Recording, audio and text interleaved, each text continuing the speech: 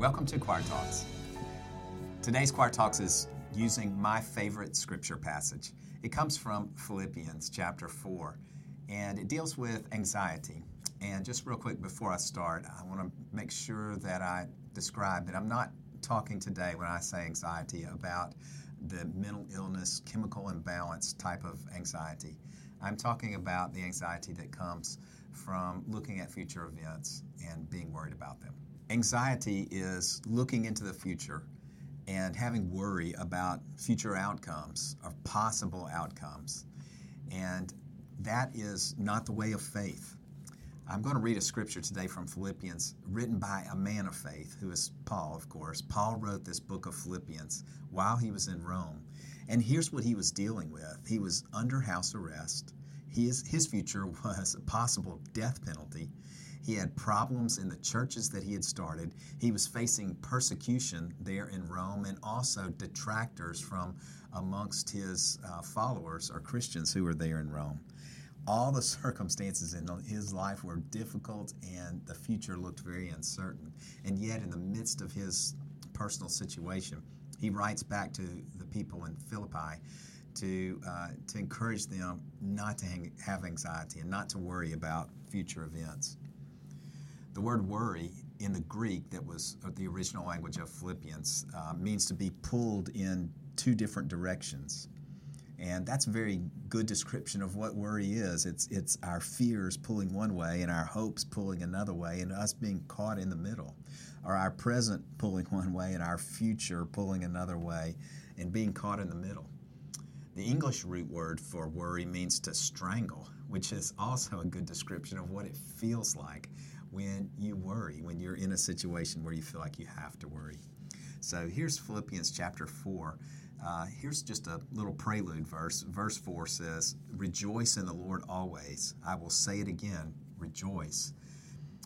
Being joyful is one of the key words in Philippians. And so here in verse 4, before we get to the verse that I'm going to share with you, he gives them this instruction, and that is to be joyful in the Lord and let his presence guide you.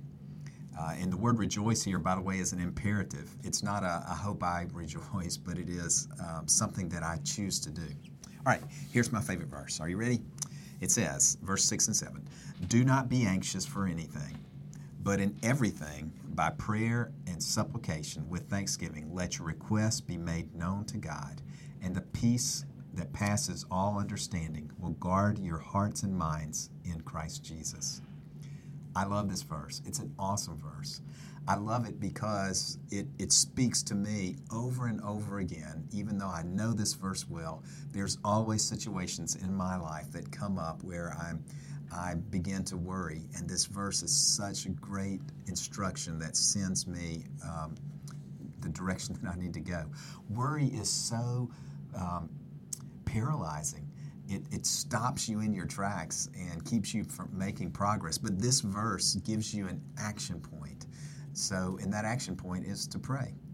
So whenever you worry, you shouldn't feel guilty about, hey, why am I worrying as a Christian? Instead, let that feeling of worry point you to the action point that you should do, which is to pray. Anxiety or worry it's paralyzing. It stops you from other actions that might be healthy. But the scripture says that anxiety should be a call to action. This scripture says that, and that action is prayer. When you feel anxious, it should be a sign to you that you need to pray. Don't beat yourself up about feeling anxious. Just see it as a reminder to pray. All right, let's dive into this verse. He says, "Do not be anxious about anything, but in everything." Now, right off the bat, I noticed those two words, anything and everything. Those are not partial words. They are all-in descriptions. Don't be anxious about anything leaves out nothing in your life. So I feel like sometimes I feel like I can trust God with the big things, but it's the small little things that I don't feel like God will worry about that I worry about. Other times I have the opposite take. I don't worry about the small things in life. I know God is with me, but then there's those big things that just seem too big for even God to handle, and I worry about those. But here it says, don't worry about anything, big or small, but in everything, big or small, present your request to God. In everything, pray. See every situation, anything that worries you, whether it seems too small to bother God with or too big for Him to deal with, in every situation, you should come to Him in prayer. One thing that's interesting, He could have just said pray, but instead, He gives us this threefold sort of prayer. He says, in every situation, by prayer, petition, with thanksgiving, present your request to God. So here, let's break down those three words. The first word, prayer, in the original language is the general word for prayer, and it's the word for prayer other than asking God for things. This kind of prayer is really the prayer of just spending time with the Father. And that's really meaningful to me because that's where strength comes from when you're anxious. It's not only making requests from God, but it's spending time in His presence to understand how great He is. It's only in understanding His strength and His power and His love for me can I understand that He is with me and that He is big enough to handle these problems. So when you approach God in your times of worry, don't rush into His presence with your petition, but spend some time just with Him. Just idle in His presence. Just soak in who He is. Do it with an open Bible maybe and let God speak to you about His character and His love and His strength through what you see in the Bible. The second word is petition. So petition is just asking, right? If somebody asks you to sign a petition, that's signing a document to ask the government to do something. So here, the second type of prayer is just asking God, whatever it is that you believe that God could do to intervene in your worrisome moment, then you should ask Him for it. And that might seem simple, but many people are hesitant to ask God. They feel maybe like they should be able to do stuff on their own and their own self-reliance.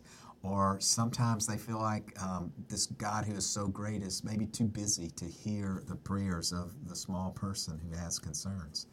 But that's not the heart of our Father. I was remembering how Jesus spoke in the Sermon on the Mount when He says that the Father knows the very number of the hairs on our head. And He says that there's not a sparrow that falls to the ground without the Father knowing it.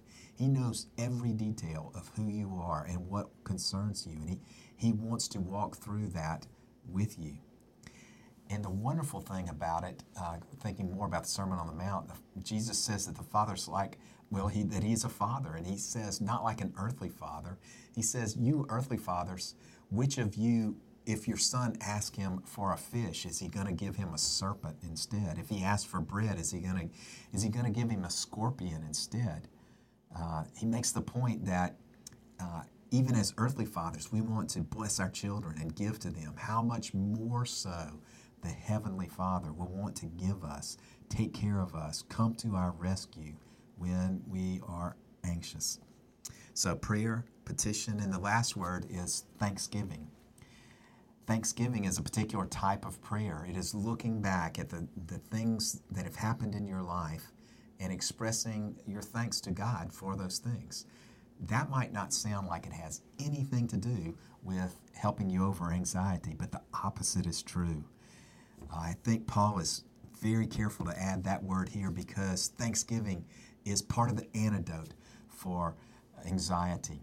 When I look back at my life and I give thanks to God about how He has worked, I'm rehearsing for myself that God is a great God who intervenes and who is strong, who is a refuge, a rescuer, and a helper. When I remember how He has worked in the past, then it helps me to have faith that He is going to work in this difficult moment in my life. So go to God in prayer. 3 specific types of prayer: general praying to spend time with Him, asking from Him, and then being thankful. And then he says, if you do that, the peace of God, which transcends all understanding, will guard your hearts and minds in Christ Jesus. I think it's really cool that he uses the word guards right here.